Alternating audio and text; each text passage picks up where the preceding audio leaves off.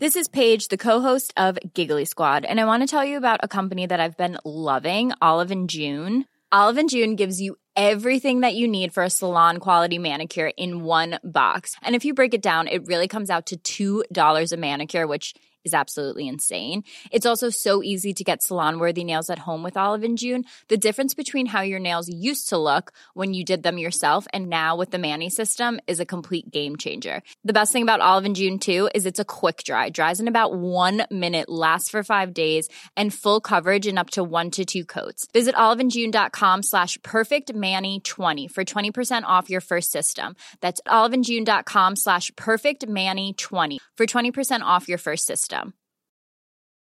Hey, I'm Ryan Reynolds. Recently, I asked Mint Mobile's legal team if big wireless companies are allowed to raise prices due to inflation. They said yes. And then when I asked if raising prices technically violates those onerous 2-year contracts, they said, "What the f*** are you talking about, you insane Hollywood ass?"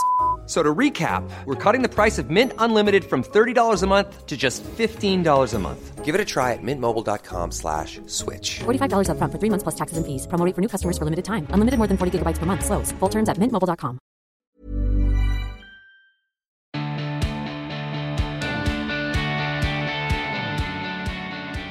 Hello and welcome to another episode of the Emma Gunn Show. Are you excited? Because I know I am.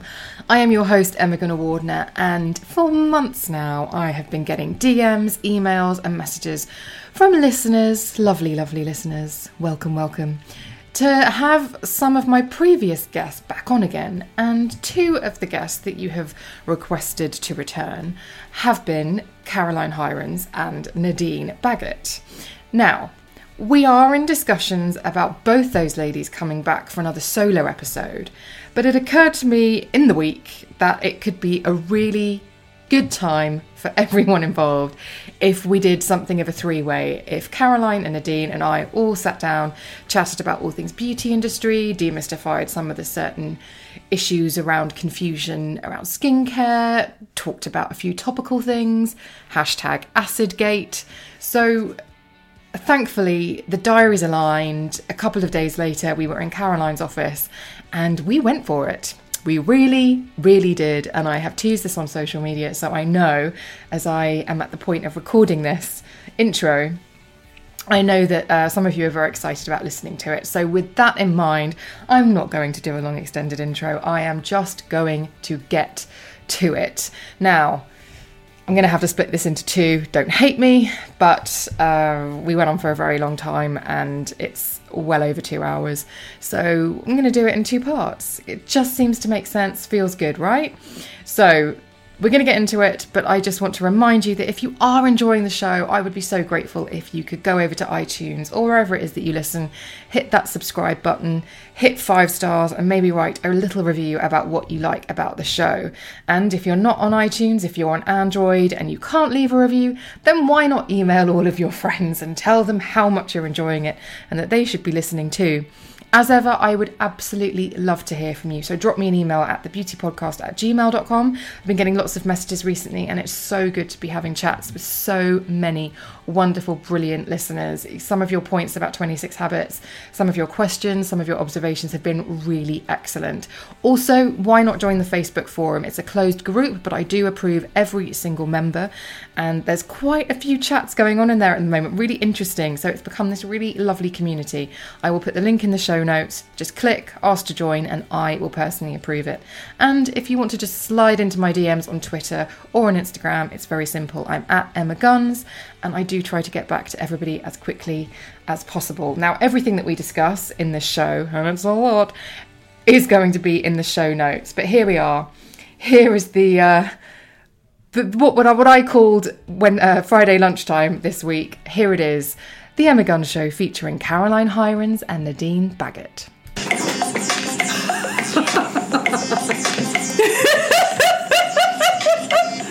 Oh my god, Nadine, the smoke is actually in my face.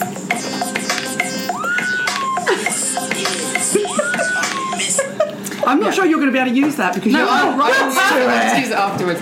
Right, I was thinking about you're both very good life advice givers, and this is going to come up at some point after beauty, because obviously... Are we on already? Well, I'm just going to start. She's been recording from the beginning. If I try to... I'm recording for 2 minutes. If I try to say, right, we're starting, then it'll be like you on the bed with Joe GB, where you'll go mute, because you'll be like, I don't want to be doing all the talking. I've been briefed. I was briefed during that Joe GB thing to shut up. I love Joe. We all love Joe. Love you, Joe. We love you, Joe GB. Good life advice givers. So I feel like when Caroline is going through a life thing or a work thing and it's pissing her off, the way that she will deal with it is a rant and then it's done. Mm-hmm. The way that Nadine deals with a life or a work event is to give people the finger privately. Silently. From behind the screen. Like a naughty teenager. And then put on Lemonade by Beyonce. Would you say that's a fair observation? No, I absolutely do, yeah. No, I mean, we were joking earlier on about the 3 women who I channel, but they are all super angry, quite powerful black women, and I think that's what I am deep down inside. I want to come back in my next life as that.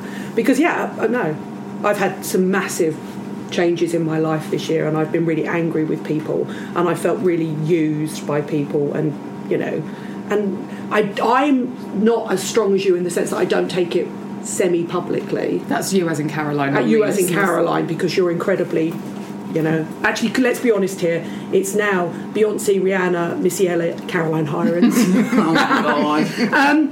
Because I think that having worked for magazines for years, I'm very aware of what I put out there. But I just put on a bit of Lemonade, dance around. See, middle fingers up, hold your hands high. That's very interesting. Oh, do you have a specific playlist for rage? I have a specific rage playlist. How long is that playlist? Quite long. Is it? Yeah. Should I tell you how many songs are on it? Tell me how many songs are on it. I won't play said songs, obviously. No. It's a lot of metal, and it's basically metal, let's be honest. I remember you saying actually that when you used to have your corporate job, what was the song that you used to listen to when you knew you had to go into a meeting? Place for My Head. Yeah. Linkin Park, yeah. So she's thrashing her way out of anger. I'm twerking my way out of anger. Yeah. And nobody needs to see a 55-year-old backside twerk, trust me. And this soft ass is meditating my way through anger. Yes! She's already bollocked me off this morning. Emma, I watched your Insta stories. You've been reading too many self-help books.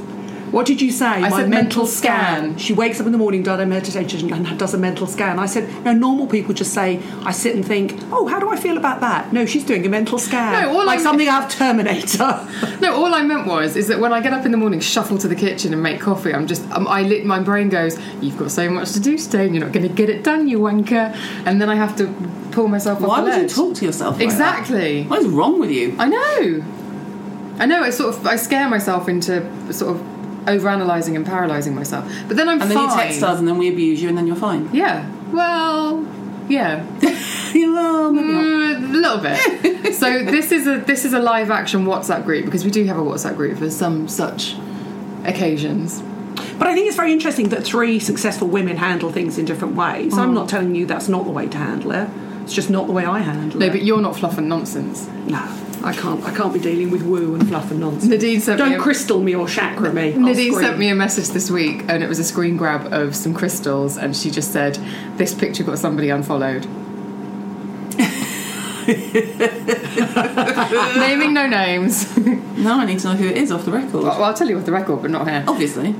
So, what I thought would be interesting... A skincare company sent out crystals with a cream, which I didn't get, it doesn't bother me anyway, but they were focusing on the crystals, because this week, this is going up on Sunday, isn't it? Yeah. This week we've had the full moon, haven't we? We've had the I have had 5 full moons this week. Every day has been a full moon moment for me. Do you believe in it? No, but when people tell me that's why I'm going crazy, I'm happy to accept it. Otherwise, I just think that a lot of people are lying pieces of shit, so I have to think that they're just having a full moon moment, and they'll get past it and then go back to Jesus and be nice again. Otherwise, I would just walk around going, is everyone an arsehole? Yes. No one wants to do that.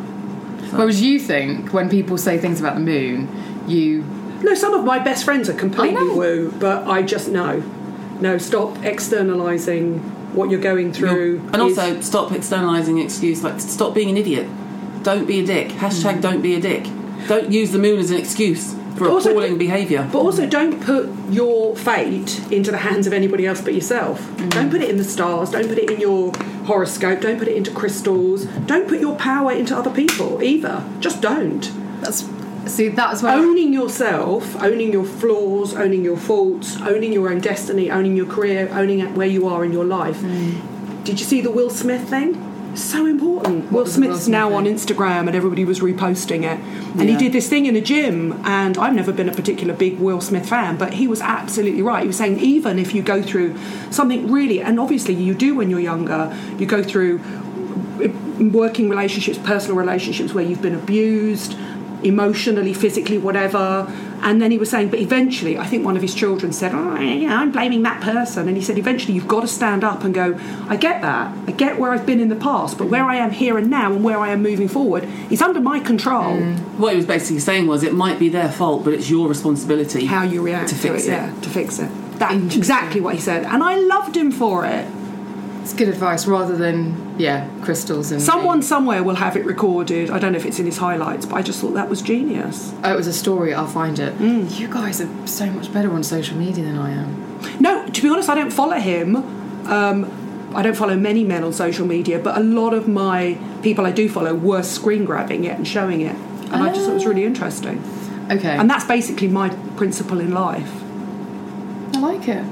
It does explain a lot about you, because I never hear you moan. I never hear you talk about something that happened a while ago. You don't hang on to things. God, who has time? Who has time? Don't say you never hear me moan. I moan a lot. I just don't moan about my life and my situation, because I don't think, one, anybody wants to hear it. No. And two, if you're moaning about it, put that energy into changing it. I'm not saying we're not moaning. Before we put this on, you press record, the Hirons and the Baggott were moaning for a full 10 minutes. But, it's kind of, I call it sort of, happy moaning. I'll just complain about stuff, but you let it go. I don't let it go, and I don't let it get me down, and I don't sort of... I would say that I hold long-term grudges, but they don't affect me. I don't care about them. So it's not like when they say holding a grudge is like drinking the poison and expecting the other person to die? Oh, I don't think so at all. I think if you hold a grudge and you carry anger, that's different. I don't carry anger. I just carry DGAF. So it would be, right, I'm holding a grudge against you and I'm never working with you again, you sack of poop, or never being your friend again. Or, I'm just, But I think that also comes from a position of power. I've done events with Caroline. She's an incredibly powerful woman. And I don't only mean that personally, I mean that professionally. Nobody can shift product like Caroline. So if she's annoyed with a brand or a distributor or a retailer, she can move on. Well, this is another thing. This is where our WhatsApp group gets quite interesting, because you and I have obviously worked for magazines where we've got Stockholm syndrome. Caroline says. She's always like, the pair of you got Stockholm syndrome. Grow a backbone, not a wishbone. That's a sweatshirt as well. That's like Fanny's Flights and Festivals. Yes. Oh, but I didn't invent that. That's from Eat, Pray, Love. Oh, is that okay? Yeah. Because we will... But it stuck with me. If a brand annoys us, or if we feel like there's something that doesn't feel very good about a working relationship with a brand, we'll just suck it up and chat to each other privately, because we have the muscle in us of not upsetting them, because don't upset the apple cart. That would have got us into trouble in our old jobs. Whereas you're just like, deal with it. But I've also had some great stories about Caroline. Bearing in mind, Caroline has only been self-employed how many years? End of 2009, 2010. Okay, so that's 8 years, so considerably longer than you or I. But by the same token, she's worked for some really big brands and has told them to get into the sea. Get in the sea. And brand owners. And I only heard this from a PR the other day. Yeah. A lot of people now say to me, in fact, I'm getting emails going, Caroline, can you introduce me? Oh, shut up. And seriously. And so I had a meeting with a PR the other day who said to me, who previously worked with somebody and has now gone back to the somebody. I know exactly who this is. And she said to me, oh my God, yeah, you know Caroline, don't you? Do you know what? Caroline's amazing. She told the owner of that company to fuck off. How many times have you been in a meeting where you wanted to say that and you've never done it? Caroline's done it. To be in context, it was totally appropriate and called for. Just want to put that out there. I don't believe for a second that you would tell someone to fuck off unless they really deserved it. They did. I don't think you just impulse do it. I think you're like, right, I'm looking at the situation and you F off. But God, I also say Caroline basically supports her entire family. 4 kids, incredibly sexy husband. You'll love that. Not inappropriate. Gorgeous place in London. I mean, that's walking away from working relationship is not without. It's, results. I did it with a brand, as you know. And that's power. Yeah, when I gave my notice in at Lizelle, I undernawed about it because I had a great job and I'd been there yet, but I knew I had to leave. It just wasn't. It was like putting a normal peg into a messed up hole, and I was like, no. And it was Jim. Are you the peg or the messed up hole? I am the normal peg in that relationship. Trust me. And it was Jim who said. It was Jim who 100%. I was like, oh, I can't do it. The kids and the mortgage and he just went, love, just give your notice in. What's it matter? What's the worst going to happen? We're not going to lose a house. Kids are going to be fed. You'll get another job tomorrow. Give your notice in. F them, pretty much. And I just hit send. It was a beautiful thing. He's a good man. He is a good man. And he is very cute. I just have to say, she's got a massive thing for Simon Le Bon. Yeah. Your husband is so much sexier. Oh, obviously he's so much sexier, but I didn't fall in love with him when I was 11. Okay. We went to an event in October last year, and it was the breast cancer awareness. Yeah, it was at the ambassador's house, and I walked in, and it was a very crowded room, and I was a little bit overwhelmed, I have to be honest. And I just saw this gentleman, glasses, moustache, and a scarf, and I was like, oh, it must be a photographer. And as I got a bit closer, a bit rock and roll. Yeah, it's a bit rock and roll, a little bit edgy. Had like a didn't belong in beauty. You could imagine him shooting like the supermodels back in the day. Oh God, he's really gonna. And then I was like, oh, he's with Caroline. And then the penny dropped. I was like, oh my God, Georgie! Mr. Hirons, hello. Chewed his ear off for ages. He enjoyed that evening surrounded by gorgeous women all night. I bet he did. Yeah, he had a good time. It was a fun evening. So, skincare experts, both of you. Caroline, I'm pointing at Nadine. This bodes well. Nadine has been a health and beauty journalist for how many years? 26 years now. 26. And I was late to the game because I was a trained journalist first, so I didn't actually start. A trained journalist? They still exist? Yeah, as in NCTJ. Back in the day, NCTJ. You could not work in magazines until you did your NCTJ and you became a member of the National Union of Journalists. By the way, I say that to the journalists. I say that in a totally supportive manner, not slagging them off. It's just when I look at magazines now, half the articles, it doesn't even list that it's written by a journalist. No. Because they're just getting people on the cheap and not paying journalists what they're worth. They didn't even back in the day. So I was 29 before I even became a beauty editor. So right. Yeah.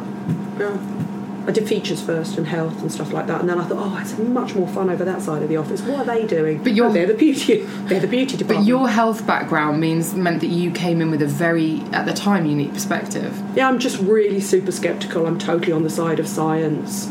I always ask the questions that they don't want to answer. The brands don't want to answer. What's the ingredient? What's the active ingredient? Your active ingredient comes from space. Does it really come from? You're branding it as space. Does it really come from space? And in which case, did it come from an asteroid that hit the Earth? If it didn't, how did you get it? And How did you that's fine. it? Make it in a lab. I don't have a problem with making things in a lab. I'm totally pro labs. Just be transparent. One of the things that Caroline and I both like about brands is brands that are transparent. Caroline's just written a brilliant blog post about listing key ingredients. That won't tell you all, but it'll tell you damn sight more than just going, this will solve your problems. I mean, because that's Caroline's background, isn't it? Way before the blog. I know we've covered this in the previous podcast, but you've got years and years of working in the industry and hands-on. That's the difference. I mean, I think I saw Rose McGowan this morning on an interview she did on TV, and it was the first time I've thought, oh, actually, I like her, because I've always thought she was a bit hard or just a bit messed up. I don't know, but she said she was talking about CAA and the Me Too movement and how Alyssa Milano is married to a CAA agent, and CAA were the ones who were accused of pimping out people to Harvey Weinstein, so of course they're in it for the PR. And then the woman, and this is and it immediately made me think of the beauty industry, and I'm in no way comparing my work experience in the beauty industry with that and Rose McGowan at all, but what she said was, the woman who was interviewing her, which always pisses me off, said, these are some very powerful people you're talking about. Semi-threatening. And Rose McGowan sat up in her chair and she went, I know, so am I. And I went, God! on, love. Literally, I was in the kitchen making a brew and I went, go on, love, because nothing pisses me off more than a perceived threat. And that's what I've experienced in the beauty industry. Like, oh really, you're going to get another job, you don't have a degree, where are you going to go? Like, just you know. And I agree. I've watched that Rose McGowan documentary as well, and I think what's interesting about it is it's that constant. The beauty industry is very much manned by women, owned by men. Every single level. So from the person that's consuming it, to the person that's selling it, to the person that's writing about it, to the person that's distributing it, and then at some level it all becomes men. It's the ultimate patriarchal society, and I love it when, for example, Vasiliki at Unilever in the UK, a woman becomes super powerful, runs a brand. She kicks. I love and it's Vasiliki. why I always support women-led brands, because you have to, even if you don't believe in their principles, you have to support other women. I'm a diehard feminist, but I do think that you either rebel against it like Caroline and me eventually, and you own your own platform and own your own voice, or ultimately you will always be patronised, and that's the identity that I get with Rose McGowan. And I think what's interesting, also the media is all owned by men as well. I think what's interesting is our opinion of Rose McGowan came through a voice that was male controlled. So they were like, she's hysterical, she's hard, she's emotional, she's emotional, she shaved her head off. Well, no wonder, because she was massively abused as a child, raised in a crap. No wonder she's tough on the surface. She's had to become tough to survive, and then shat on all over by Hollywood. So I was just I hate being patronised. I hate being Jim bought a t-shirt the other day and I was like, oh love, that's the kind of thing I'd wear, and it says, go on, underestimate me. Underneath it says, that'll be fun. And I was like, that's the man I married. Go on, Mr. Hirons. That is excellent. I like that. So with both of your platforms, you actually, considering that we know that this is the structure of the beauty industry, the world in which we all work, you were like, no, I'm going to make my own niche. And that is a bit terrifying. This podcast is that same thing. Your channel. Did you ever think twice about it, or was it just, no, this is obvious, I have to do it? I didn't think twice. I just did the blog. I didn't think the blog would ever become my job. And I'm still working in the industry. So I didn't think the blog would become something that would make money, or that was something I would even have to, or become the powerful sort of thing it has. But it's always terrifying. I'm a working class girl. I've been in situations where, when my mum and dad got divorced, where we didn't have any money. And Jim comes from a working class background, and I'm talking piss poor when we were kids, both of us, and for short periods of time in my case, and that never ever leaves you. You never have. The only thing I have as my background, my backbone, is my mum. I know if it all went to shit tomorrow, I could turn up on her doorstep and she'd go, "Come on then, the kids will have to sleep on the sofa." My mum has always been my complete, not so much a rock, but as like Aya's rock, like a boulder, And I've always joked and said, if I got arrested for murder, my mum would go, "What did they do?" Literally, what did they do to deserve it? Because obviously they deserved it. Oh, we'd be on a WhatsApp group going, "Oh, I wish I got there first," because I can pretty much guarantee anybody you'd want to murder, we'd have always wanted to murder. Pretty much. So we'd just be the alibi. The fear is always there. Every time I hit send on a blog post that I know will piss off some members of my industry, I have the fear.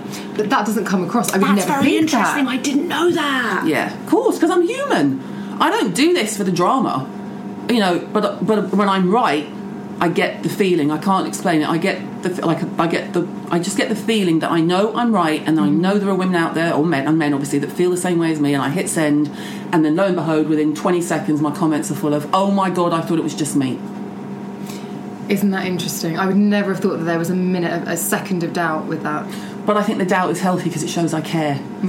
I think if you don't have the doubt and you're just out there with abandon creating drama, there's no value in that for anyone. It's self-destructive. I don't want to destroy I love this industry. Yeah, that's the thing, is we both genuinely love this industry. I love this industry. It's like I'm in my happy place every single day when I'm at work. Are there things that are messed up about it? Yes. Is it difficult to call some of them out? Yes. The whole thing about Tarte's Foundation not catering to women of colour. That annoyed me. And I watched all of my friends on YouTube who basically, like Jackie Ina and Steph Nicole apologised and said, in the past I've never even thought about. I'd go in and pick up a colour. I've never even looked down the darker shades. And now I give you my word, I'm not going to review any brand that doesn't cater to women of colour. And, you know, she was explaining how in the industry it's down to the retailer and it's, you know, the shelf space and very, very viable arguments. And I watched it and said, no, it's because they're not at the table. And that's exactly what you just said, Nadine. The hierarchy in the beauty industry is white. White men, white middle class to wealthy women who went to uni. I cannot think of one person of colour in the hierarchy in the UK beauty industry. Can you? No. Not above PR director. No. Not brand manager. No. Jeez. Not one. They are not at the table. They're not hired. They're not at the table. So if you go into any of even the brands I've worked for, there's no black faces on the NPD team, which is new product development. Yeah. So they're testing product for each other, and they're all white, different shades of white, and that's why you get, you know, cream, beige, honey. Oh, you've got a tan, honey. Sand. Also, black people don't call it tan. That's telling everyone that you're catering to white people. Black people do not tan the way that you put the colour tan. It drives me insane. So you can scream about inclusivity all you like, but you're not sitting at the table, and that is not the fault of people of colour. It's because they are not being hired. When I worked in Harrods, store approval, we all knew openly, if you had black staff, you'd have to pray they got through store approval. We all know it. It's all been in the press. In the time of Al Fayed, he would only hire blonde women who were young, thin, wore pearls and were pretty and preferably came from Fulham. So I'm so emboldened by the inclusivity movement in the sense of body positivity, embracing different skin tones, embracing different ages. And I think from our point of view, from a digital point of view, from Twitter, from Instagram, you can create your feed so that it is an incredibly positive place where these women are all really inclusive. So you want to see real women, as Caroline started with a "That's Not Me" campaign, reflected back at you. But the brands are still, they talk the talk, but so few of them walk the walk. And then when they have the perfect opportunity to prove themselves, it all goes to shit, like L'Oreal with the dropping, Amina and Munro Bergdorf. But I have to say, at least L'Oreal are trying. But are they trying? When Munro Bergdorf, they could have backed her up to the hilt and said, actually, it was taken out of context, this is what she said, and we support her. And they didn't. They ran for the hills. I think that decision was made out of Paris, and Paris are incredibly conservative. But I think at least L'Oreal are attempting to be inclusive of all ages and all skin tones and all sizes. I can't think of another brand that is coming even close to that. I really can't. It does. But feel like you're it's right. changing. I do think things are changing. I think it's the ageing thing is going to be difficult. But until women of a certain size and a certain skin colour are at the table making the decisions about new products, about marketing, about advertising, about PR, until they're at the table and they don't feel less than, and they have the power to use their voice and go, just a second, hang on a minute here, like I am now. Like, I didn't know I was ageist when I was 25. Now I'm 55 and I look around and I don't see myself reflected back and I'm gobby. So I go, just a second here, love. Where's the older person in that campaign? I shouted out Revlon the other day because they're like, oh, inclusivity, slim, beautiful, multi-skin toned, nobody particularly larger, nobody older, nobody like that. And I think it's the same. And I think until you have that voice, and you wonder why these people are angry, but they have a right to be angry and they have a right to be shouty about what they say. And it's why I support people who are body positive and are inclusive and I think Munro Bergdorf's amazing. Some people think inclusivity means that they've used 23, 24 and 25-year-olds in their campaign. Or they've actually gone up to a size 14. Woohoo! 14! Woohoo! Or you might use a woman who's in her early 40s. Oh, come on now. Calm down, Nadine. Calm down. Calm down. You're hysterical. Yeah. So I don't think any brand... Are you on your period? I'm not. I haven't had a period for at least 5 years. That's why I've had all week. Are you on your period? From the gaming community. Nice chaps. Why the gaming community? Oh, because I tweeted something and it got picked up and put on a gaming drama channel. So I've had like 14-year-old boys with no pubes calling me a whore. What? Nice.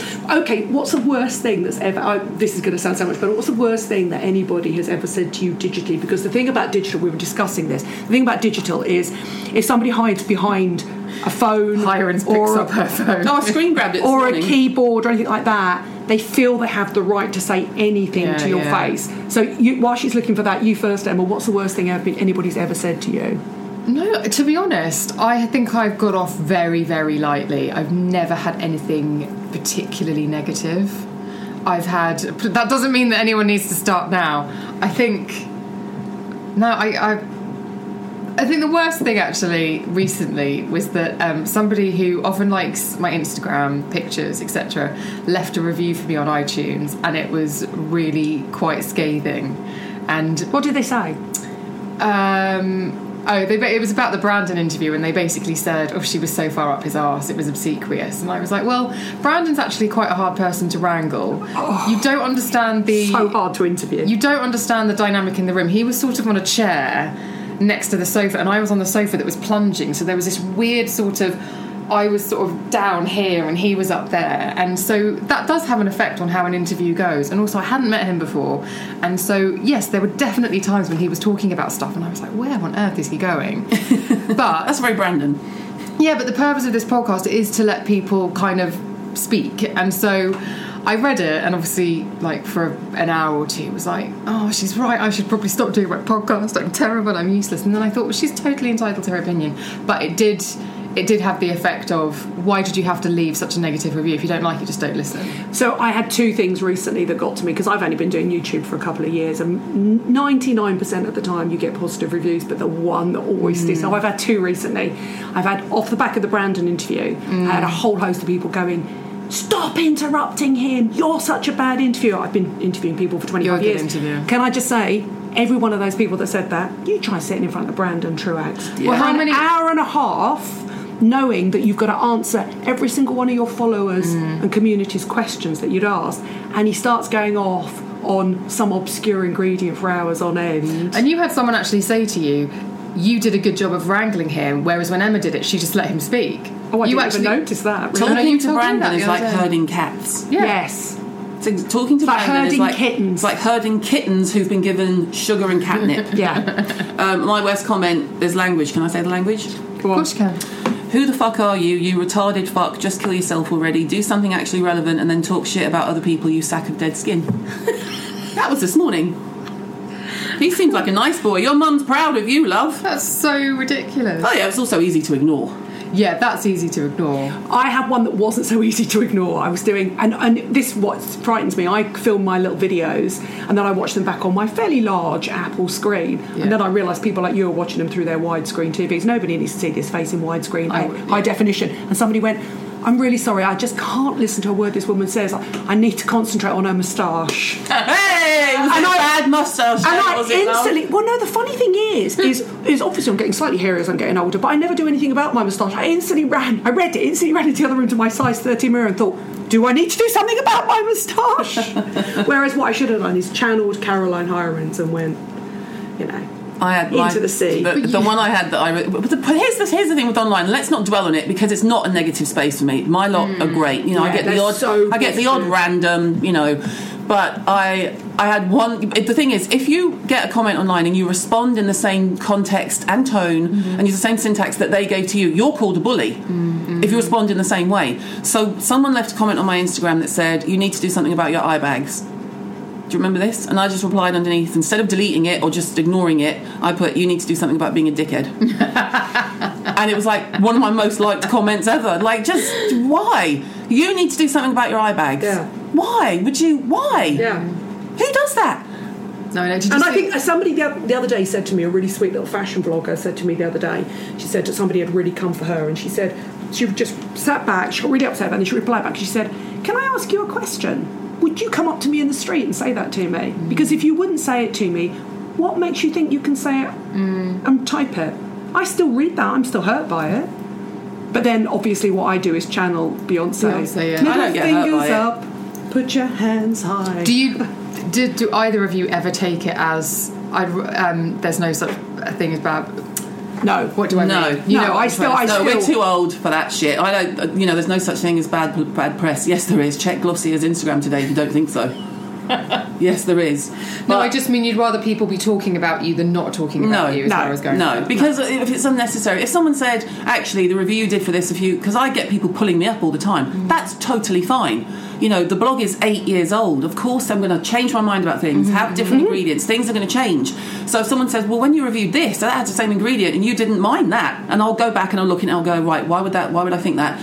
Look at the formulas, look at the context, and then reply to them and go, you're spot on. Or, well, actually, what you'll find is that I know something about... Because I think people forget I'm on the inside. I'm not looking at this industry from an outsider.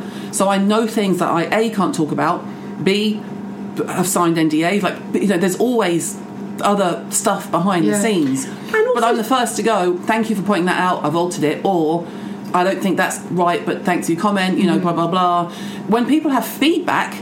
Yeah. Totally fine. But if they said, you know, if they'd have said, you posted about this 6 years ago and you said this about it and also you have eye bags, I'd delete it because I don't care. If that's all you've got to say to me, do better. Be a better person. And also, we were discussing this earlier on because skin changes, especially in the last 2 or 3 years, skin formulations, makeup, beauty has changed so dramatically that things do change. I remember somebody coming back to me and going, well, just a second, I thought all alcohol was bad for your skin.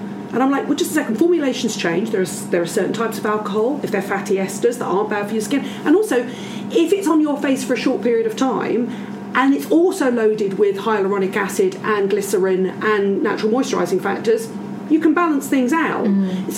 It's not a static industry. Things change. Opinions change. This is a really interesting time in beauty, I think, because it's gone from being quite black and white to do use this, don't use that, to being... read the ingredients list, understand what you're doing. Do we feel though that whole deciem ordinary thing is just going too far now? Yeah, it's making people think they're scientists. It's not only making things people. I've literally got followers that screen grab everything they buy, and instead of buying 1 or 2 things, they've bought 8 things from the ordinary, and they're like, "What do I do now?" And I'm like, "Don't do it for a start. Ask Brandon. For a start." Don't put all those on your face at once. You know, you can't go from using Clinique Solid cleansing bar and a tub of Pond's to 15 different ordinary steps. Just, treat your skin with a little bit of respect, back off, add things in slowly. And, I feel like how many different retinols are there now? It's just all really confusing. This is one of the things I wanted to talk to you, retinol specifically, because it's had... There was the BBC documentary where it came out as being a proven topical to have a noticeable impact on skin in terms of the reduction of fine lines and wrinkles and etc., etc. And now everywhere people are going, I've bought this retinol. But maybe, how do they... First of all, is that correct? Is it something everybody should be using? Yes. When should you start using it? Is there an age that's too young? I remember I texted you recently because someone I know was using it age 30 but using quite a lot. And I said, is that not too early? And you were like, no, as long as she's not got oily skin. Is that right? Depending on their lifestyle. I think it depends on your lifestyle, how old you are, because there is only... Your skin has a life cycle. You can only turn it over so many times. So that's why these women who have super strong peels, generally in New York area, you can see through their face. Oh. Because they've peeled themselves within an inch of their life, you know. So retinol... So can you peel too much? Of course you can, yeah. And everybody in the industry knows retinol is the gold standard. It just is. Vitamin A. We should say vitamin A, not retinol. Vitamin A is the gold standard. So I wasn't surprised by the documentary. You know, I did think it was just another... It was a bit pointless in the end. We didn't companies not taking beauty seriously. Oh, no, I thought it was a value for this reason, because this came up in the podcast forum on Facebook, and I said, yes, a lot of you are feeling like you'd heard it before, but this was mainstream. This is a big deal. This was taking the conversation to a much wider audience. So for that reason, I think it was quite a good thing. Yeah. But I think the kind of people that we engage with on social, our followers, our listeners, our viewers, are already way ahead of that documentary. That curve, yeah. I mean, I'm of the opinion that retinol can be, and we're not talking derivatives of retinol, we're talking retinol and upwards, So vitamin A basically is the gold standard anti-aging ingredient. There are different formats of it. The different formats are all at some point converted in the skin to something called retinoic acid. And retinol is the closest you can get to retinoic acid, which is what your skin actually uses. When you put retinol on your skin, it converts it to retinoic acid in your skin. Retinoic acid is a prescription cream that obviously you can only get from your doctor or a dermatologist. But there are retinol palmitates. There are a whole different collection of molecules. Palmitate. So basically what they do is they add an oil onto it, it slows its release into the skin. So basically there are different forms of vitamin A that you can use. But once you get to the retinols, there is a risk of irritation. My argument would be, if you don't have a problem to solve in your 20s, so if you've got breakouts, pigmentation, go for it. Unless you've got a problem to solve, don't really think about introducing it probably until you see the first signs of ageing. Yeah. But now there are a whole new generation of retinols that are less irritating, and they make them less irritating by simply sticking a molecule on the end of maybe an oil or something like that, so it slows its release into your skin, because it goes into your skin really quickly. But by the time you get to my age, Caroline's younger than me, but by the time you get to... I've only just started using it now. Yeah, quite rightly so. What, you've just turned 40? Yeah. Only because you gave it to me. And it will, and it will suit your skin, because you have in the past had slightly oily skin, and I think you're exactly the right age to start using it. By the time you're Caroline's age, you should be into a regime, and by the time you're my age, without a doubt, it should be your gold standard every single night. And I use a mixture of a retinol, a 1% retinol, and then in certain periods of the year in the winter I use a prescription Retin A. Now, one of the things I want to get both your opinions on, I recently changed my skincare because I went round to her place to teach her how to use an affiliate link program. And in return I gave her a skincare regime. Serums. And she said start layering serums, because I will happily, and for years have, just put Astral. What? I know, you're going to get really upset, aren't you? You know Astral? No, I know Astral. My face isn't dumbfounded because of what Astral is. She could give you the inky list like that. What? Till when? Maybe not every night, but I used to quite like it because of the simplicity, and it gave me the same feeling the next morning as creme de la mer. But maybe I stopped using it in November. Are you shitting me? Don't eject me from this building, How are we Caroline. friends? I don't know. I think because I'm so lovable and endearing. God help me. She's like a puppy dog that chews your sofa. So this is useful. Oh my god, I'm so tired. She's lost the will to live. Okay, so now I'm a complete convert. I now layer serums like I'm a skintellectual through and through. Where do you guys both stand on this? The layering of serums and no creams. I love laying a serum. When I had the flu for the last 75 years, it feels like, all I could reach for was serums, and I knew I was just going to be so dehydrated between being ill, having a fever, and being on antibiotics. And I was just layering hyaluronic acid, different ones of hyaluronic acid. And if I could reach Murad hydrating essence, I'd shove that on top. But I'm not. I did the blog review of the Weleda skin food, which is thick grease. You could use it to oil a car. But I did it because it's perfect as a temporary fix if you've done something to your skin, or you have chronically, systemically dry skin that you inherited from your parents, or eczema or something like that. But you wouldn't use it every day because your skin's not going to... it's just not necessary. See, I think, and I said this to you, Nadine, I think that what I had become addicted to, and what my brain interpreted as me doing good for my skin in terms of its health and its look and its feel, etc., was that tacky, dewy feeling. Like the kind you get when you have a facial and they do all that layering when they finish with a cream. That kind when you have a facial and then you go out into the room and wash your face because you can't bear the tacky, dewy feeling. Yeah, that one. When it's all in your hair. Yeah. That one. Oh, yeah. And on your lips. Lip balm. I feel like we've been trained to believe that that's the feeling of moisturiser. But I think we have. Totally. This is the thing. I think with the exception of something like... Quality sleep is essential. That's why the Sleep Number Smart Bed is designed for your ever-evolving sleep needs. Need a bed that's firmer or softer on either side? Helps you sleep at a comfortable temperature? Sleep Number Smart Beds let you individualize your comfort, so you sleep better together. J.D. Power ranks Sleep Number number 1 in customer satisfaction with mattresses purchased in-store. And now, save 50% on the Sleep Number Limited Edition Smart Bed for a limited time. For J.D. Power 2023 award information, visit jdpower.com/awards. Only at a Sleep Number store or sleepnumber.com. Hey, I'm Ryan Reynolds. At Mint Mobile, we like to do the opposite of what Big Wireless does. They charge you a lot. we charge you a little. So naturally, when they announced they'd be raising their prices due to inflation, we decided to deflate our prices due to not hating you. That's right. We're cutting the price of Mint Unlimited from $30 a month to just $15 a month. Give it a try at mintmobile.com/switch. $45 up front for 3 months plus taxes and fees. Promo rate for new customers for limited time. Unlimited more than 40 gigabytes per month. Slows full terms at mintmobile.com. The 3-step, which from Clinique, which was groundbreaking at the time, it was essentially, and that's what the BBC documentary said, all you really need for great skin is a moisturiser. And a moisturiser at the point was just oil and water in a cream that hydrated your skin.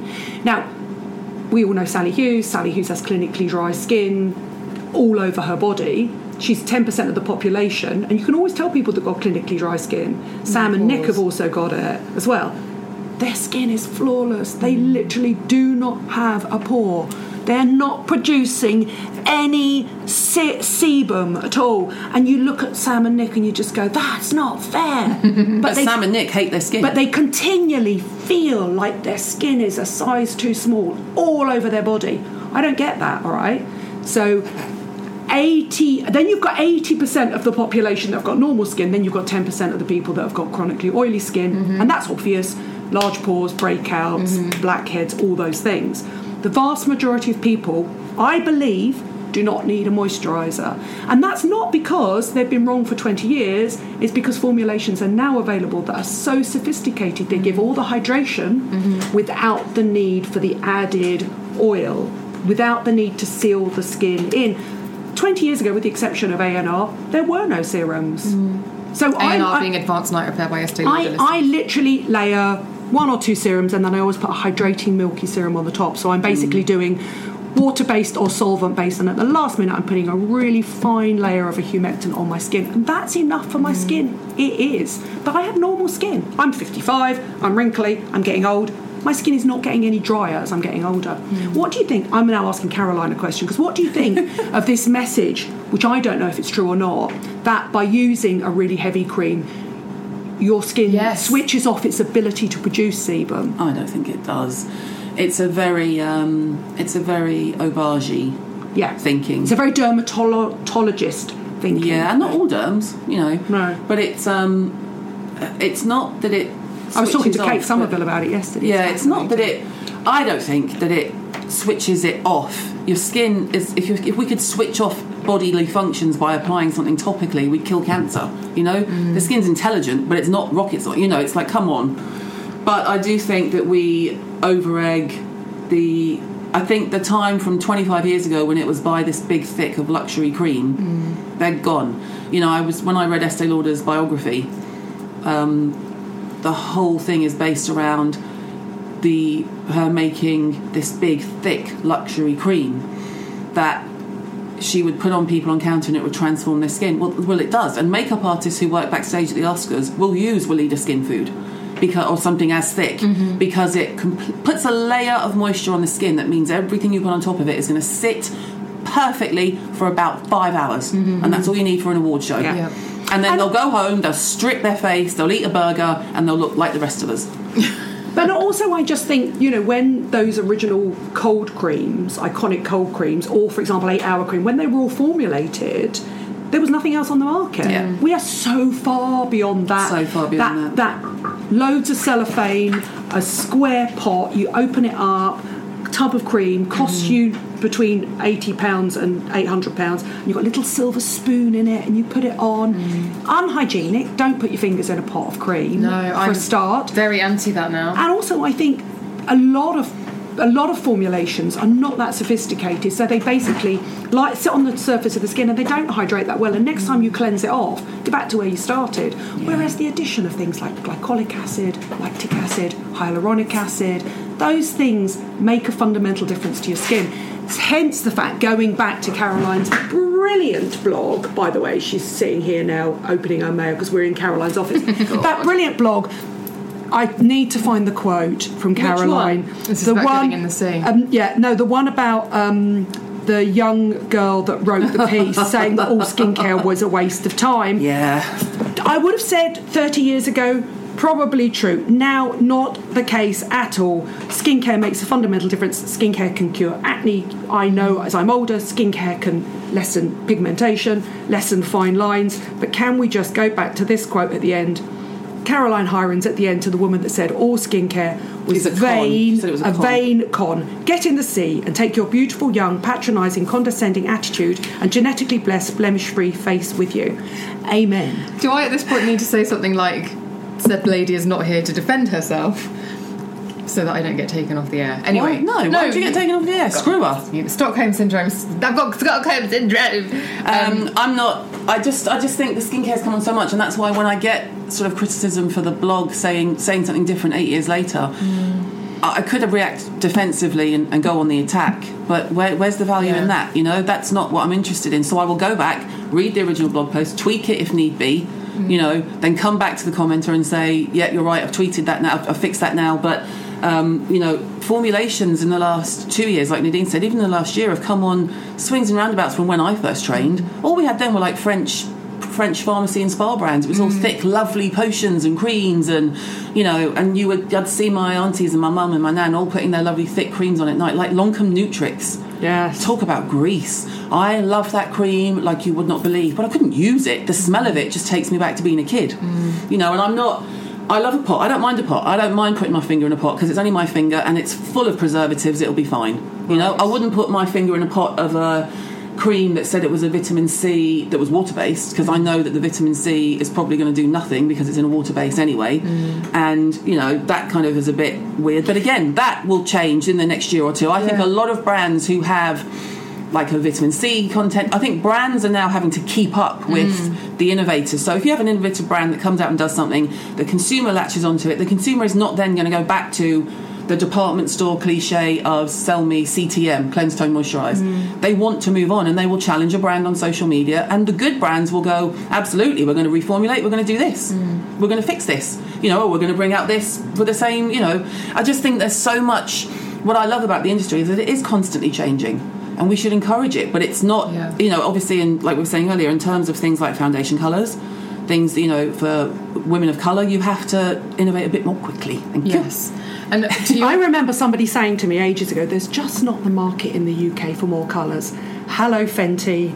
The queue outside. By the way, anybody queuing outside the front of Harvey Nichols, go around the bag of entrance. There's a side entrance that will take you directly to counter. But absolutely. And that was really clever marketing, because there are brands out there with just as many shades. I haven't really talked about it before. I mean, obviously people like NARS and stuff like that, MAC and stuff like that. There's a market for isn't it. MAC's bestseller NW, is it 45? 40 and 50, yeah. And has been for years. So it doesn't. I don't understand why it didn't filter down. And I remember cutting. The only reason it didn't filter down is because I don't know if you do brand consultancy, Caroline, but I do a lot of brand consultancy where I go over to Geneva or to Paris or something, and I speak to a room about how to communicate to a woman 50 plus, which would be like the equivalent of Patricia Bright going into a room and saying, how do we communicate with black people? And basically you look out and there is a room of 35-year-old white people, and most of them are men, and you know what, in 2 years' time they're going to be working on soap powders or nappies, and you just go, it's not difficult, just reflect us back, hire us in your ads, hire us on your team. Hire us on your teams. Well, we had this. Speak to us, even if you don't hire them, because there aren't enough, maybe, women over 55 or black women who are formulating chemists. At least get them in at every step of the way and say, is this all right? Am I patronising you? Is this rubbish? Like, it's the thing, isn't it? Caroline called me out on something on social media the other day, quite rightly so. I had commented on somebody on Instagram who I did not know. I'd mistaken this person, who is actually a really good therapist. I'd mistaken them for a brand. So I'd recommended somebody underneath go to see an alternative therapist.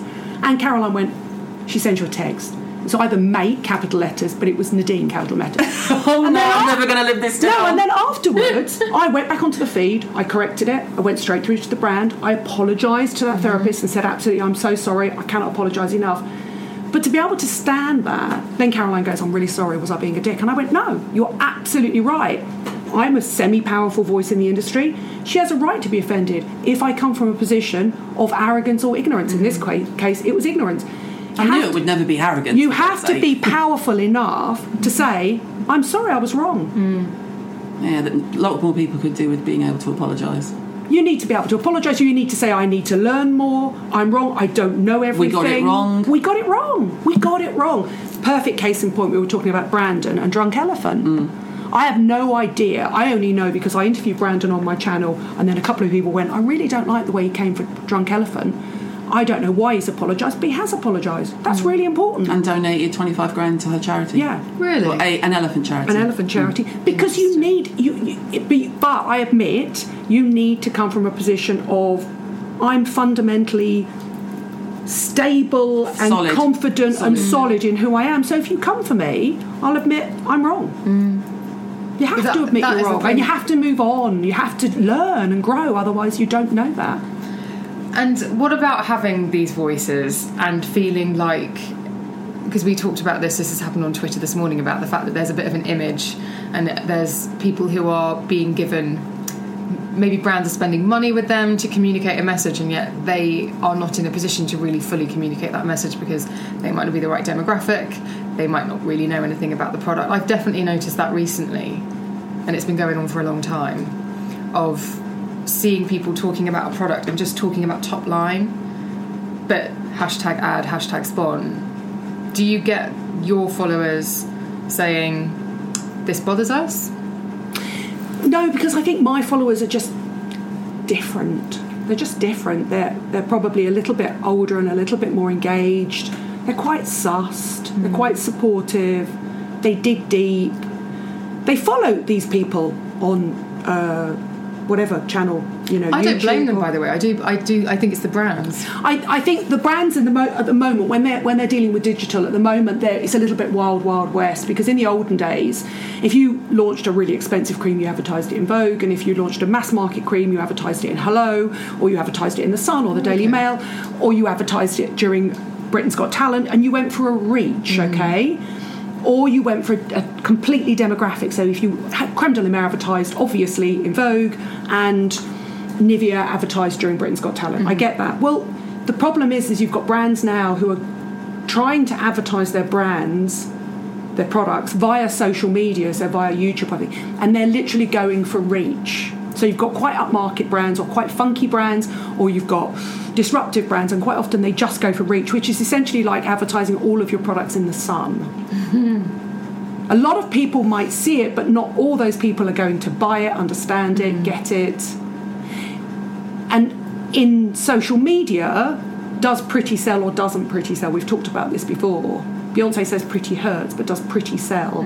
I think traditionally... Do you like the Beyonce quote? I love that she's got Beyonce quotes. I think traditionally pretty did sell, but Facetune, filters, fakery, there is a whole group of people for whom that just doesn't ring true now. And I think it started with the movement with Dove and with Boots and with not airbrushing, and it's just part of a wider context. I was with somebody yesterday and I just said, you can spend all the money in the world on an Instagram page or a YouTube channel with some pretty girl with extensions or perfect genetically blessed boobs that sit up on their own, airbrushed, or boobs that sit up on their own, but nobody can sell through and educate the way that Caroline Hirons can. God, this is like I love you too. Should we do this every Friday? Yeah, let's do this all the time. Thanks, Nadine. But also, I think because you have a genuinely engaged, intelligent audience. When people follow you on Instagram, it's not to go, you're so pretty. Oh my God, you're so pretty, hun. Oh my God, bae. Follow me back. Bae. Oh, bae. Bae. You're so pretty. I don't get bae. Why don't I get bae? Because I'm 48 and I've had my tits don't sit up on my own. That's why. And I was saying to Kate Somerville yesterday, I think it's very interesting because Kate Somerville is being asked to do a lot of social media content, and she went, oh God, for God's sake, Nadine, I can't remember how old she is, 48, 49. She went, oh, for God's sake, Nadine, I can't, it's not about me. And I went, no, but my feed isn't about me and Caroline's feed isn't about her either. There is a place on social media, on Instagram, on YouTube, that is purely about empowering other women and spreading advice and information. Yeah. It's not about, I'm so pretty. Because otherwise I couldn't post a picture of my face with a good conscience. It's because it's not about my face. It's about what I'm saying. Yeah. Listen to me. You've always said to me, because we had the whole selfie discussion quite a while ago, it's uncomfortable, but it does help with your the algorithm supports it apparently, although the algorithm's always changing. And you did say at that time, as long as it has editorial purpose, as long as you're trying to make a point with it and you're not just going, look at me, I look really awesome, look at how pretty my lips are, I want your likes. I know. Then crack on. Yeah. But if it's just the begging for likes. Living for likes. On the stories. No. I've put a latest picture up. Go and give like it some it. love. Go and like please, it. Or stop the it. begging. The algorithm has changed. Can you engage whatever? I don't even know what the signs are. Look, I don't even know. I don't even know. Maybe we're just too old. Maybe we need a platform for like grumpy old women. And I say old in the terms of I'm not 25. You know, I don't feel old. I mean, I do today because I'm tired, but I don't feel old. And I do think it's a state of mind. I think my hips might not tell me that soon. Your coccyx. Coccyx is done. No, it's like I said to Kate Somerville yesterday when she said to me, and I said the same to Polly Vernon, who I really like. She said to me, how come you're the only beauty influencer out there? She doesn't follow you, Caroline. You just use the I word. Let's talk about that in a minute. Yeah, the only beauty content provider out there on Instagram that I do not, who posts a selfie and I don't want to punch. And I said, I love Polly Vernon, and she started doing, she was writing a piece about how to become an influencer. She did a piece for a newspaper, which was really funny. And I said, because my message isn't like me, I'm so pretty. Nobody's going to look at me and go, you're so pretty. You're not trying to feed my ego. All I want to do is basically give you 25 years of information and advice. Because if I can do it, you can do it. I want to empower women. I don't and you're want the same. Totally the same. No, and she's the icon of it.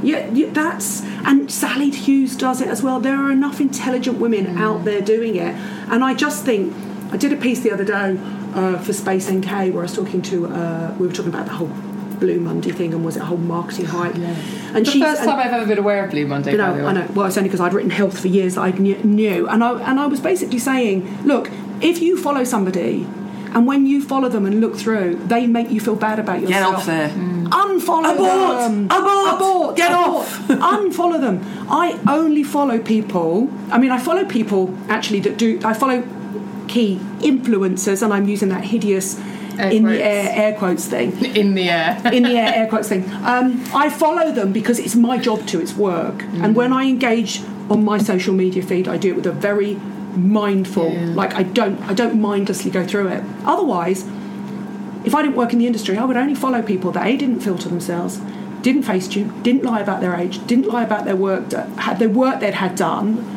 didn't take.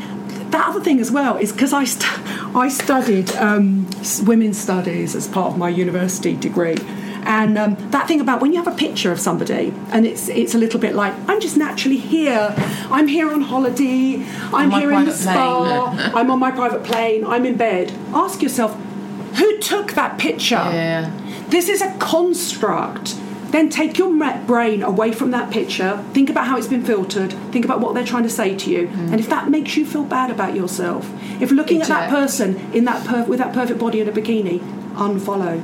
Because you know what? I follow Amy Schumer, Julianne Moore, Helen Mirren, Julia Louis-Dreyfus. You follow a handful of people. I follow celebrities who Rachel Evans-Wood, Deborah Messing, who do not filter and facetune themselves, and I don't know how to do it. To see myself filtered back, reflected back, to see Julianne Moore. I mean, obviously she has pictures that she puts up that somebody else has airbrushed, but to see her with no makeup on, walking down the road, to me, it's life affirming.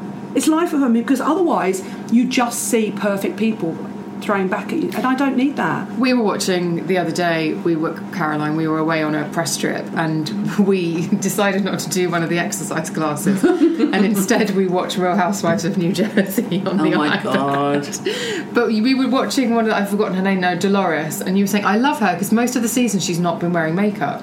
You're not wearing makeup today, and there would be plenty of people who wouldn't do this, have us two trot up and not wear makeup. I've got makeup on, but only because you said you wanted a picture with us all to put on main grid.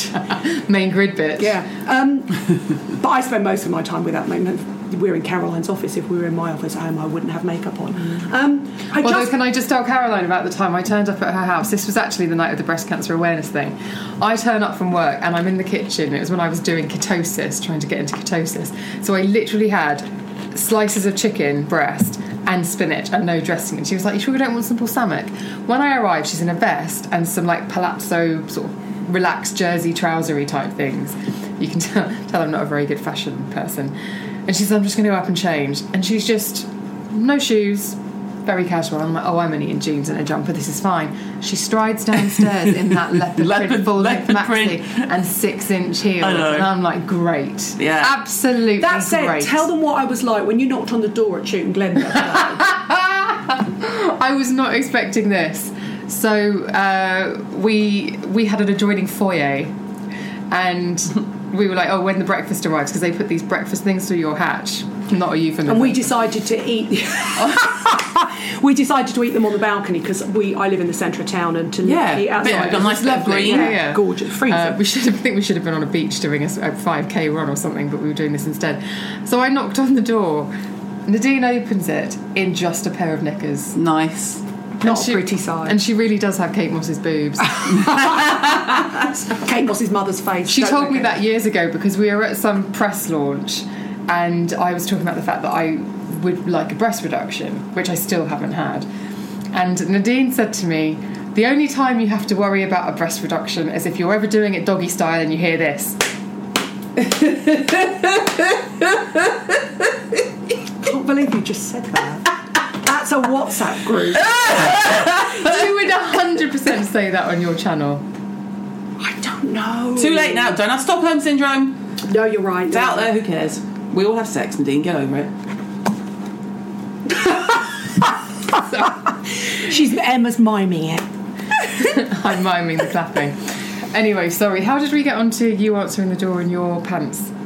About not wearing makeup and being comfortable and honest. We were having a really good conversation about Ruth Crilly this morning, another person I find really life-affirming on YouTube, on Instagram as well. Just women that are just funny and self-effacing and real. I find Erica Davis really life-affirming. Yeah. She does this thing where she goes, look at my house. And she goes Instagram, and then she turns it around and she goes Instasham, and then she shows what a house actually looks like. It makes my heart... I want to follow people that make my heart swell. But I think afterwards, you know what, I want to be your friend. Yeah. Let's go for a drink. I don't want to stab you. No, exactly. In the eye.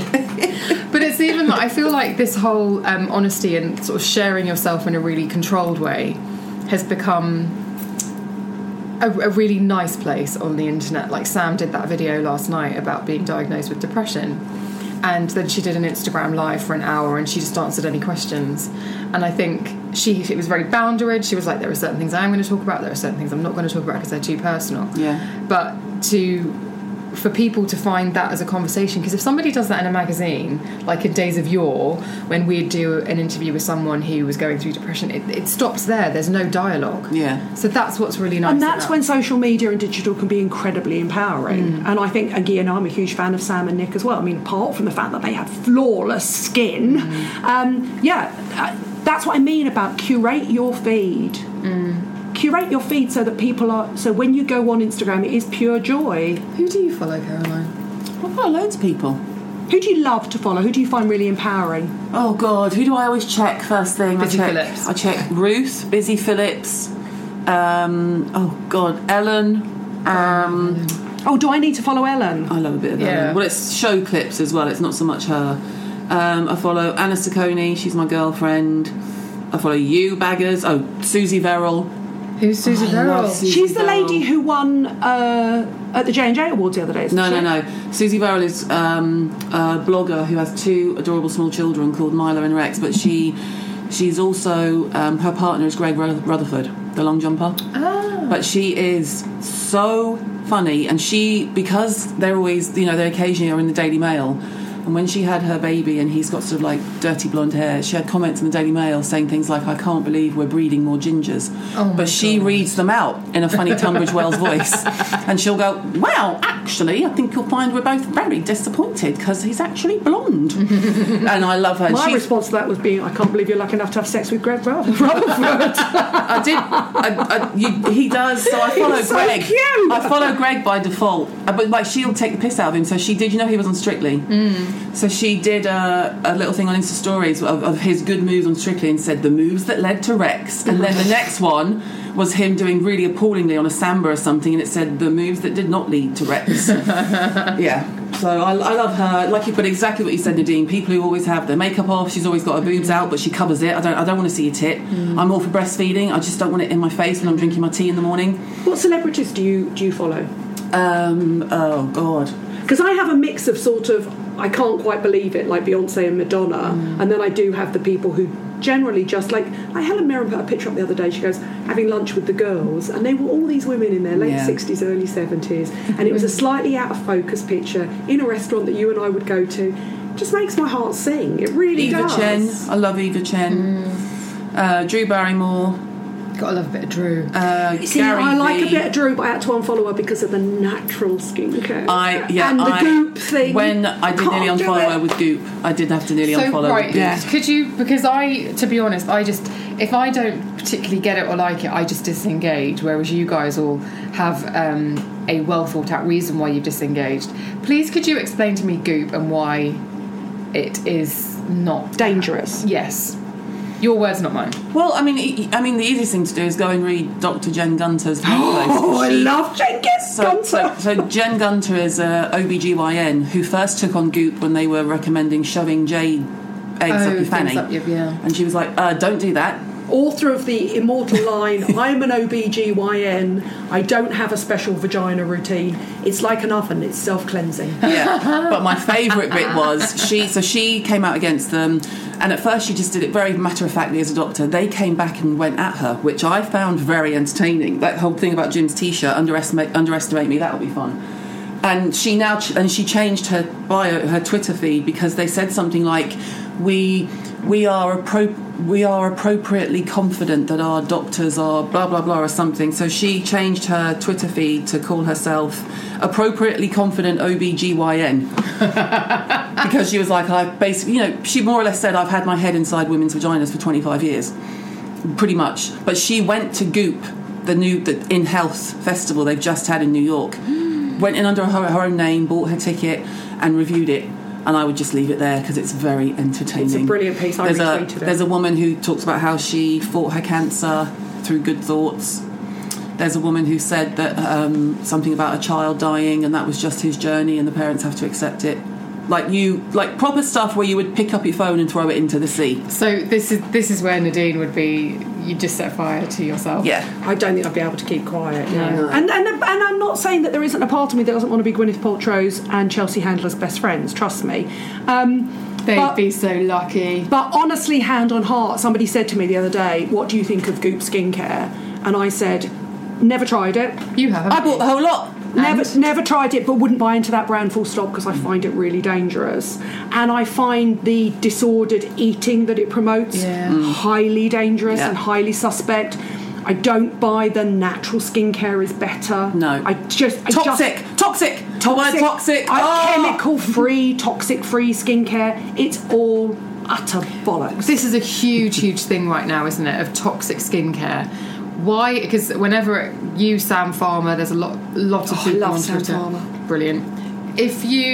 So people say, if you put it on your skin, your body absorbs it and you're poisoning yourself. Caroline, anything you want to add to that? No.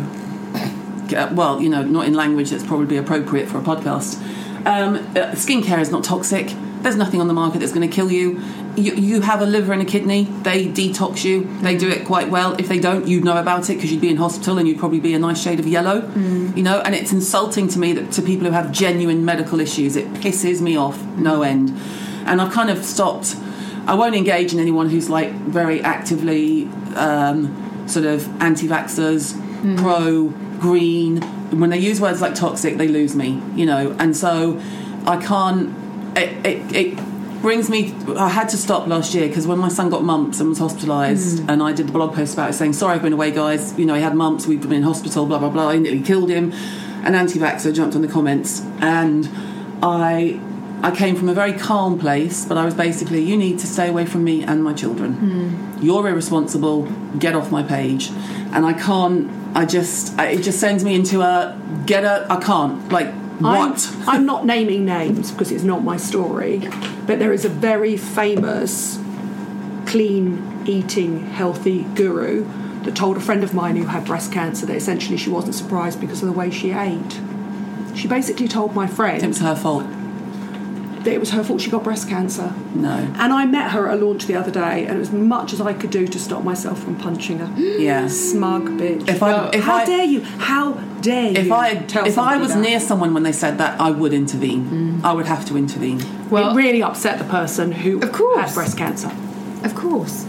It was also you got triggered already because you I ordered a soy latte the other day. And there was a health guru nearby, and as I had ordered it, Nadine said to me, "You're not worried about the phytoestrogens in that?" And before I could even answer, this health guru chimed in and said something, and I just thought, I'm going to have to come between them. Also, she was 23 and a fitness instructor with no nutritional qualifications. Wait, she said that to you?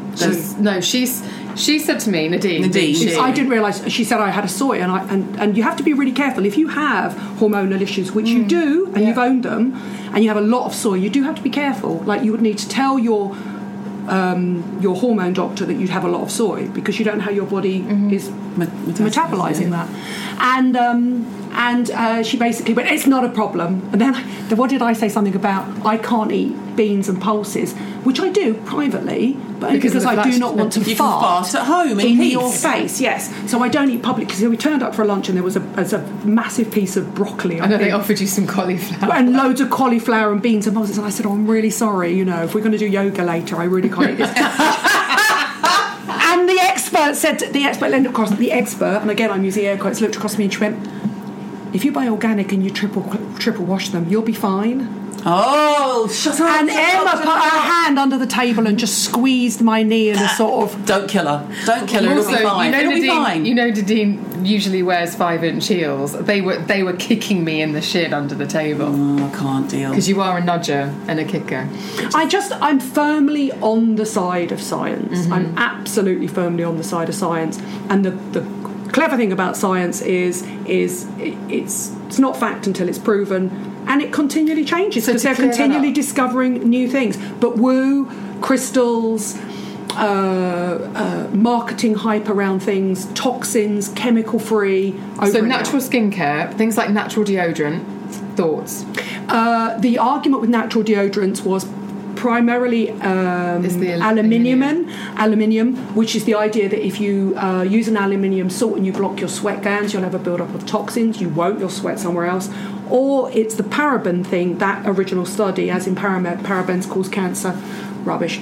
A lot of parabens are found in the food we eat every day. Apples contain parabens. It's rubbish. I'm not anti-parabens. And the first paraben study that was done by a company that offered an alternative preservative system. Right. And also that original study, which was the parabens found in breast cancer cells, what you've got to realise is the pipettes and the Petri dishes and the flasks that they use in a lab are all covered in parabens.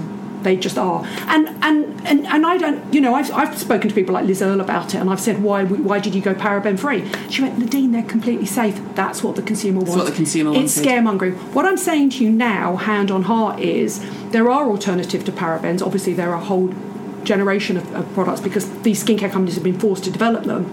They've not been tested. They've not been used on skin for 20 or 30 years. You're the guinea pig for them. You go for it. Yeah. But what I'm saying is if you buy a pot of oils, less so, balms, less so, but if you buy a pot of water-based something that is paraben-free or chemical-free and you put your fingers in it, you come back, that will literally be like a Petri dish.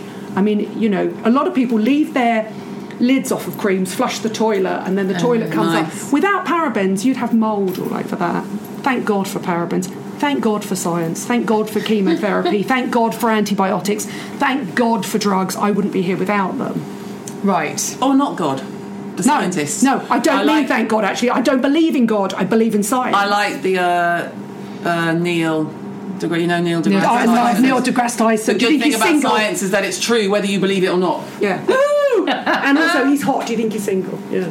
I love Neil deGrasse Tyson. Right, we've ranged on. He was taking down the blue moon, the super moon, the other day. Oh God. He didn't take down the supermoon. He just said, "How can it honestly be a supermoon? Do you understand how this works? The orbit is not a perfect circle. Therefore, at certain times it is closer. It does not mean that it is a bigger moon, you bunch of idiots. Nice. I must Subtle. find that, put it on my Facebook What are we feed. up to? How many hours have we done? We've done 8 hours, so... Split it into 2. Yeah. No, I'm going to ask you about acids because I feel like I can't talk about acids. Do you want to start? I can't have Caroline Hirons in there and not talk about acids. Right, here's my observation. Okay. And this comes... I was already going to ask you about this. She's adopted the University Challenge pose at the table, listeners. I'm listening. Go ahead, Right. Brian. I was already going to bring Your this up. start of a 10 University of Life is... And then Alter Bridge. There is... we saw something this morning, and which was bringing up percentages. So I have a twofold question now with acids. All the different types and understanding what it does in very simple terms. And also, I'm beginning to worry, and I wonder if you agree, whether brands are now going to stop putting percentages everywhere in order to confuse and just make a lot of noise about acids so that everyone thinks, oh, I need a 10%, I need this, I need this. But then actually that 10% isn't representative of the acids, it's representative of something else. And it's just going to become a marketing thing. Hang on. At this point, listeners, it became essential for us all to pop and have a loo break. So that's why we are going to pause it here. So in order to find out the answer to that question, in order to find out what Caroline's thoughts are and Nadine's thoughts are on acids and a whole lot more, trust and believe, there's another hour of this. Please tune in, same time next week, to The Emma Gunn Show.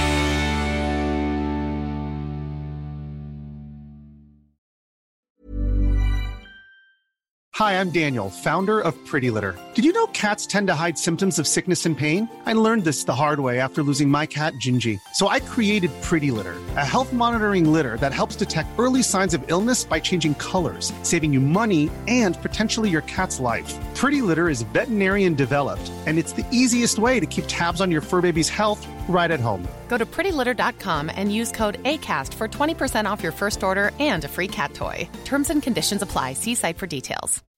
When you make decisions for your company, you look for the no-brainers. If you have a lot of mailing to do, Stamps.com is the ultimate no-brainer. Use the Stamps.com mobile app to mail everything you need to keep your business running with up to 89% off USPS and UPS. Make the same no-brainer decision as over 1 million other businesses with Stamps.com. Use code PROGRAM for a special offer. That's Stamps.com, code PROGRAM.